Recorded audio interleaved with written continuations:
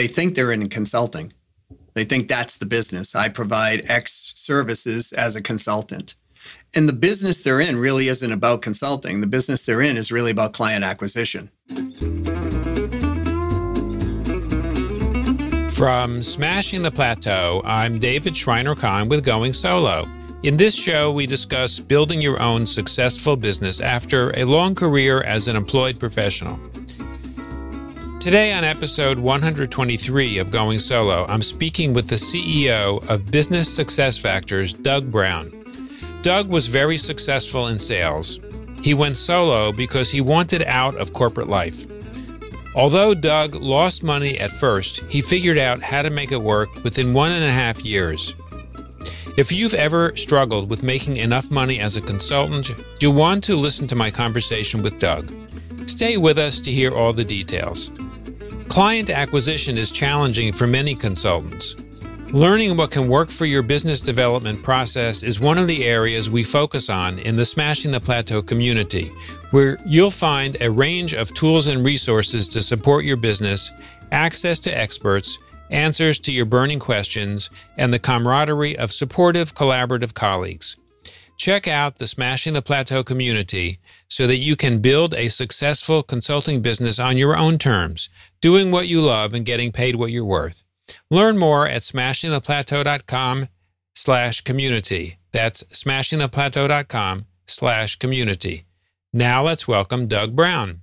Doug is the CEO of Business Success Factors, international best-selling author of the book Win-Win Selling: Unlocking Your Power for Profitability by Resolving Objections, and a nationally recognized sales revenue growth expert and consultant. Doug, welcome to the show. David, thanks for having me here. Tell me a little bit about your career. Well, my career actually started by accident. Which is often the case. Yeah, I was originally in the medical field, and that's what I went to school for. I got out of the military, and I was trying to figure out what should I do. And I went into the medical field, but the medical field didn't really work out well for me. I got a couple of degrees and got my licensure in nuclear medicine. I used to practice in that department.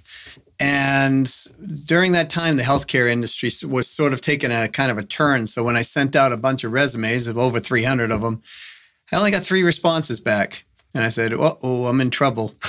I ended up getting one of those 3, actually, the job, but then that job fell through about 2 weeks prior to. They shut the department down for budget cuts. And so I was like left out there going, okay, what am I going to do?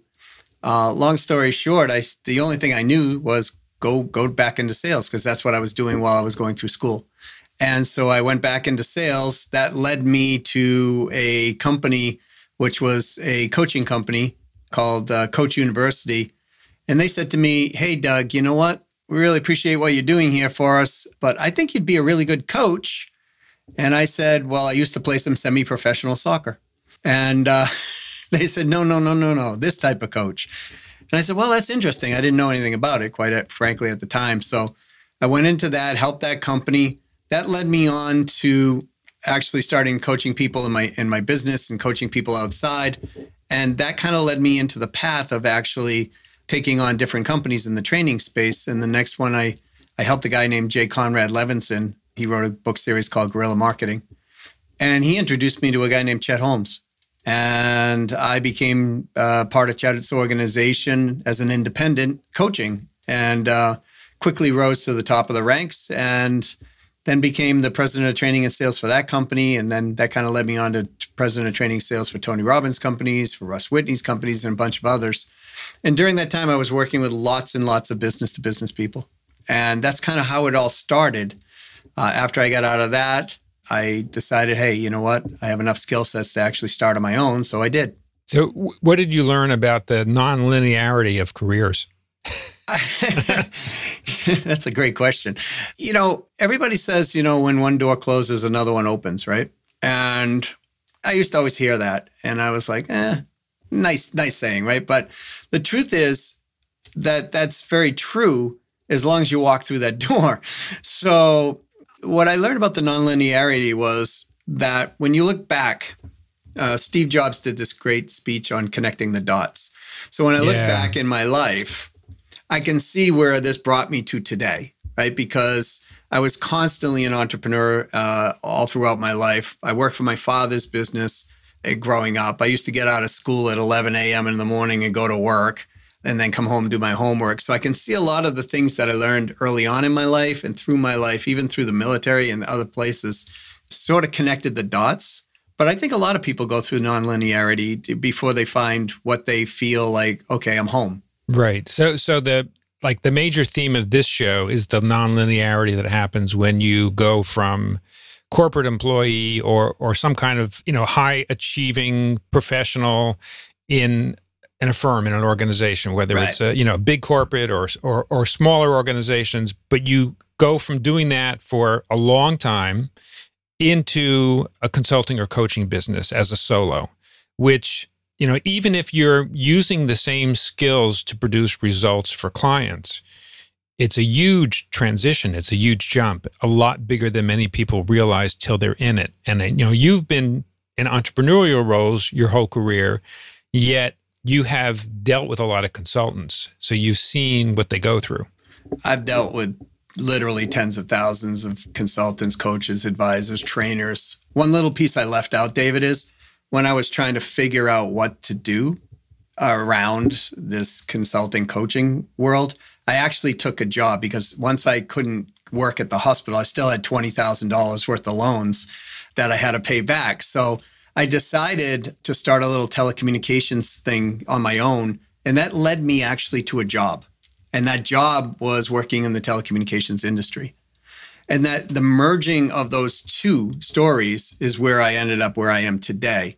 So if I hadn't have been working in the corporate field for all of these years, I wouldn't have understood the corporate environment like I did when I was going to be a coach or consultant, right? So there's one thing to be a consultant in a particular field. Hey, I'm going to be a consultant. But when you have that industry experience or understand at least how a CEO thinks, how a vice president of training or sales thinks, how a human resources person thinks, what's important to them, you can put all those connecting the dots together, and that will help make the transition even easier. That makes a lot of sense. And that's certainly true.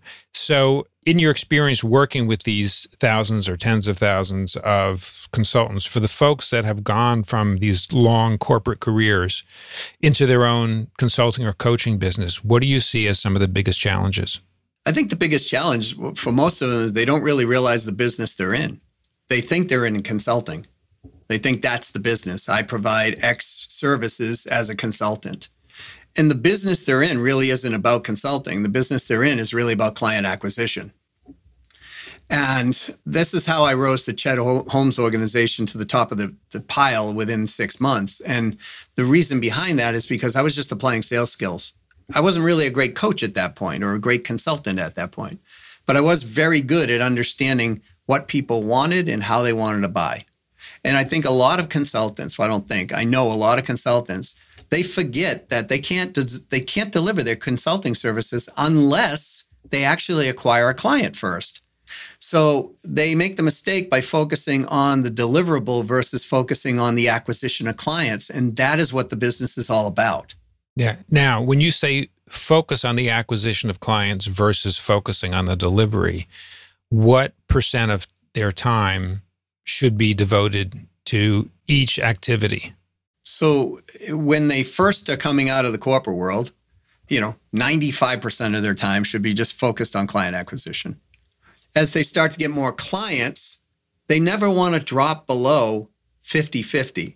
That's part of the challenge, right? So I talk to many consultants, like they have this feast or famine thing going on where it's like, okay, I made money for 4 months, 6 months, whatever it might be, but client engagements are stopping. And oh, geez, I got this lull now in my sales cycle. I got this lull in my revenue cycle. So now what do I got to do? Well, I got to go find new clients, right? So many times they start getting even in a panic about it because they don't have prospects already in that particular funnel, if you will, or that particular place that they should. So they always need to spend a good amount of time in what, rainmaking or building client relationships, because when you do that, it gives a few different things. But number one, it gives the power of choice to the consultant. A lot of consultants don't say no to particular clients because they need the revenue. So their reach, and then they get a client and they're like, oh my gosh, I don't want to be really working this way with this client. I've got scope creep and scope seep and all these things happening, but I got to stay because I need the money. Versus if you had, let's say you were going to take 10 clients a year as a consultant and you were going to charge $100,000 a client on average. There's $1 million business. But if you have 50 people in the waiting line, you can be far more choosy about who you actually work with or who you don't. You can even be far more choosy about when you get to that place where you've got 7 or 8 clients and you know you only need a few more, of raising your rates very easily, because it's like, okay, well, I lost that one, no big deal. I've got 15 others that I'm wanting, to do business with. And too many consultants don't put themselves in that position. So therefore they are, doing things that they really didn't want to do in the business themselves. A lot of times consultants have worse bosses now than they had when they were working in a corporation because we're relying on ourselves. Right. So what you're saying is whatever business model they choose to develop, that business model should restrict the amount of delivery time to 50% of their working hours. Yeah, for the methodical folks out there, I would say that's a good number, right? Because they constantly have to be getting new clients. It's a constant business of saying hello and saying goodbye. Whether people like that about the business or not, but that's what it is. I mean, very few people retain a consulting client for 15 years. I mean, it can happen, but for most people, you can internally extend the engagement, but usually once the engagement's over and the need is complete, most people are ready to move on with something. So we have to constantly have prospecting into the play. And that doesn't mean that it has to be all new people either, David. It could be people that you're working with somebody today and the company is large enough so they have a different division or they have a different department or something, and you can provide it to the different division or the different department, a consulting process, and get introduced to referrals, internal referrals, things like that. So that is part of the prospecting process as well. It's not all just, hey, I got to go out and get new clients. Okay. So Doug, can you walk me through kind of how a consultant should think about focusing primarily on client acquisition at first and then start to make the shift, but also put those boundaries around the time so that you don't spend too much time on delivery once your close rate kicks in and really goes up. So let's say, you're 50 years old, you've left corporate, either you've left voluntarily or you've been pushed out. And you've decided, okay, I'm really good at what I do. I'm an, XYZ professional, and I've been doing a great job for 25 plus years. And now hanging out my shingle, I may not be sure exactly what my niche is going to be. I may not be sure who my ideal client is going to be. I may not be sure what kind of business model I want. What's the first thing they should do? Pray. No, I'm kidding. There's room for that too.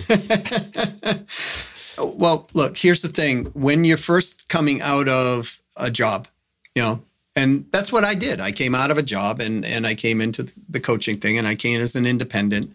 I always knew my niche was going to be sales in some capacity because that's what I've always been doing.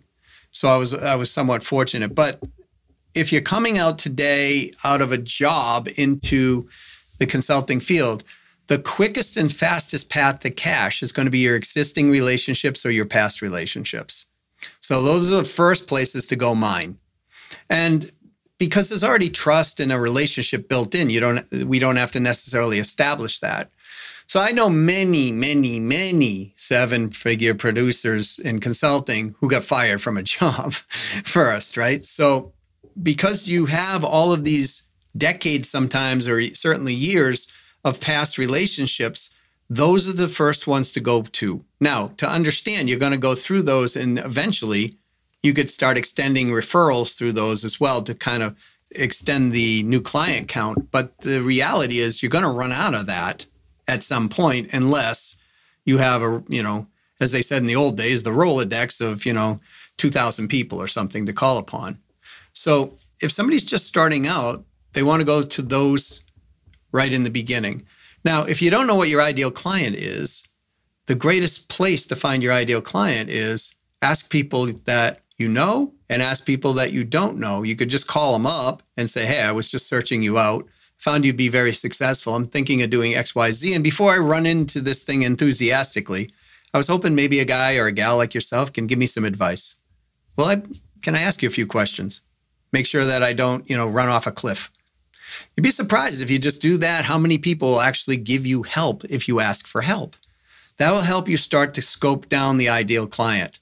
You might even find business through that path. I know I have in the past. And then once you kind of get... But by the way, your primary focus in that conversation is not trying to sell. It's trying to learn. Otherwise, that'll be construed as a bait and switch. And you're absolutely right. Right? So it's to learn. But through that learning process, sometimes people will go, geez, I have that problem in my company. You have that expertise. Why don't we talk? Now, it's rare, but it happens. Right? So, but I agree with you, David. You don't want to go in with that intent that, I'm going to come in here, act like I'm asking for information and help, and then try to flip it to a sale on the spot. It's not going to work well. And even when you are seasoned in the field and you have a brand and a reputation, it doesn't always work like you can just call in and just flip it to a sale, right? I just helped out a company. They're doing $500,000 a year. And I helped them out with something, and it was not trying to get a sale out of it all. We've had 3 or 4 conversations, and then we got to what I do. So it took that amount of time for me to actually get there so we could actually discuss what, the potential of working together. So once somebody's kind of understanding who their ideal client is, that's where you throw your marketing money into. That's where you throw all of your marketing money into once you understand who the ideal client is. And, getting out in the public square. So there's fast methods and there's slower methods. People shy away from things like cold calling. I like it personally because I don't find it to be a bother. Some people will. But what we want to look at short methods to get a conversation going. That's really the key. So if you think of short, long, and you just kind of played in that play, versus too many people are like, okay, I'm going to start a podcast like you're doing here, right? It takes 6 months or more before you're generally going to get any type of response out of a podcast. That's been my experience. Now, you could say, hey, Doug, mine in the first 2 weeks, I got 12 clients, and I congratulate you.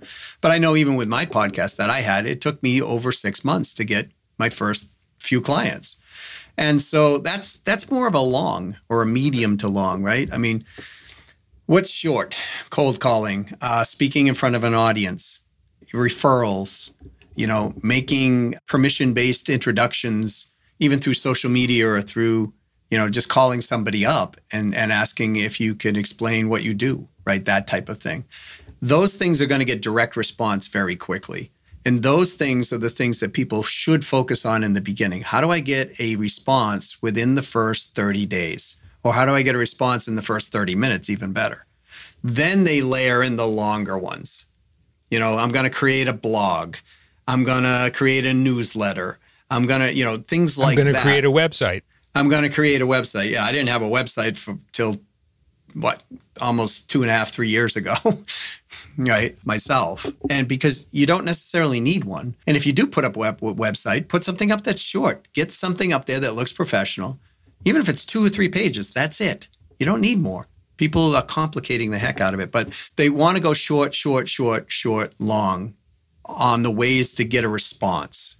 And that will help them with immediate cash flow and short-term cash flow. Then when the longs start kicking in, all of a sudden you start having incoming business as well. Yeah. Can we go a little deeper on the website and the collateral material? Because this is a rabbit hole I see consultants and coaches go down way too often, especially at the beginning. It's like, oh, I need to get my material in order so that there's something for people to look at when I have a prospect. Right. And because many people, I think, have that coming from our education system, the education system, right? Well, you got a PhD, you must know something. Well, maybe, right? Means you studied, but can you actually take that and deliver it in a real world scenario? There's a lot of people who are, I had a friend, his name's Jake, and he going through school, I also worked in the music business. And Jake was one of the top guitar sales people in the world. And one day I went up to him and I said, Jake, how are you doing this? He goes, well, what do you mean? I said, you can't play more than 3 or 4 chords on a guitar. Like, you demonstrate smoke on the water every time. Like, it's like he just could not play. And he looked at me and he said, Doug, you don't have to understand how to play guitar to be able to sell guitars. And I went, that's pretty bright, right? So the website, a lot of people think that, I've got to demonstrate all my expertise and I've got to be out, all of that has to go into the website. Quite frankly, I'm going to tell you, most people don't even read most of your website, right? They scan down through it. So they're looking for highlighted points. And you're right, David, so many people put so much time, so much energy. I've had people tell me they spent $25,000 on their website as a consultant. I'm like, what? Right? I didn't even have a website until, I think it was now maybe 3 years ago. But my revenues were $673,000 that year that I didn't have a website. And the year before, they were 6 something, So my point being is, how can I produce over $500,000 in consulting and coaching revenue without a website? It can't be the website, right? So the website's just a brochure and a credibility piece. And you do want to make it nice, but you certainly don't want to spend months and months of time trying to perfect your website. Even today, my website is a work in progress. And I have people who are doing it for me.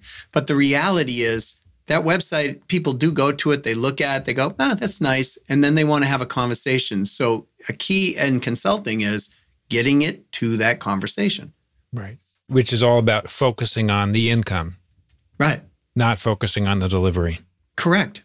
Because, and I will promise you that no matter what perfect website a person puts up, there's going to be someone else who judges it like, I don't like the colors. I don't like this. I don't like that. So don't worry about those things. Make it presentable. I'll never forget when my website went up, I had a client in Europe. She called me and she goes, your website's terrible. I'm like, what? What do you mean my website's terrible? The logo is not what we would do here in Europe and this and that and that. I'm like, you haven't fired me. They're like, oh, no, you're great. Right? But I just want to let you know if your website's not that good. And so, I held that client for 3 years. You know what I mean? So like, you don't necessarily need all of these bells and whistles. And a lot of trainers out there and things like that, they keep telling you need these things because they want to sell you their products, their services, and things like that. What you really need is to be able to understand how to get a client and throw up a 2-page website in the beginning and just, you got a website. Well said. Doug, I'm sure we could talk for hours about these topics. We've just hit the tip of the iceberg, but we've captured some really important points for consultants and coaches, particularly those that are first starting out after a long corporate career. If someone wants to go deeper with anything that we've discussed today, access any resources you may have, learn more about you, or get in touch with you, where would be the best place for them to go? My LinkedIn profile is Doug Brown 1234, or send an email to me at doug@businesssuccessfactors.com. And, or you can call me at 603-595-0303. I do pick the phone up. And if not, I have a couple of people who work here who also pick the phone up and, just let them know that they came from your show, David. And I'll be happy to take the call. Sounds great. Well, Doug, I want to thank you so much for taking the time to join us today on Going Solo, share your insights. My guest today has been the CEO of Business Success Factors, Doug Brown. Thank you again, Doug, for joining us. Thanks for having me, David. When you visit the Going Solo website, you'll find a summary of each episode along with the links we mention on the show. Client acquisition is challenging for many consultants. Learning what can work for your business development process is one of the areas we focus on in the Smashing the Plateau community, where you'll find a range of tools and resources to support your business, access to experts, answers to your burning questions, and the camaraderie of supportive, collaborative colleagues. Check out the Smashing the Plateau community so that you can build a successful consulting business on your own terms, doing what you love and getting paid what you're worth.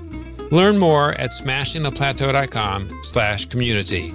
That's smashingtheplateau.com/community. Thank you for taking the time to listen to our show. I'll see you on our next episode.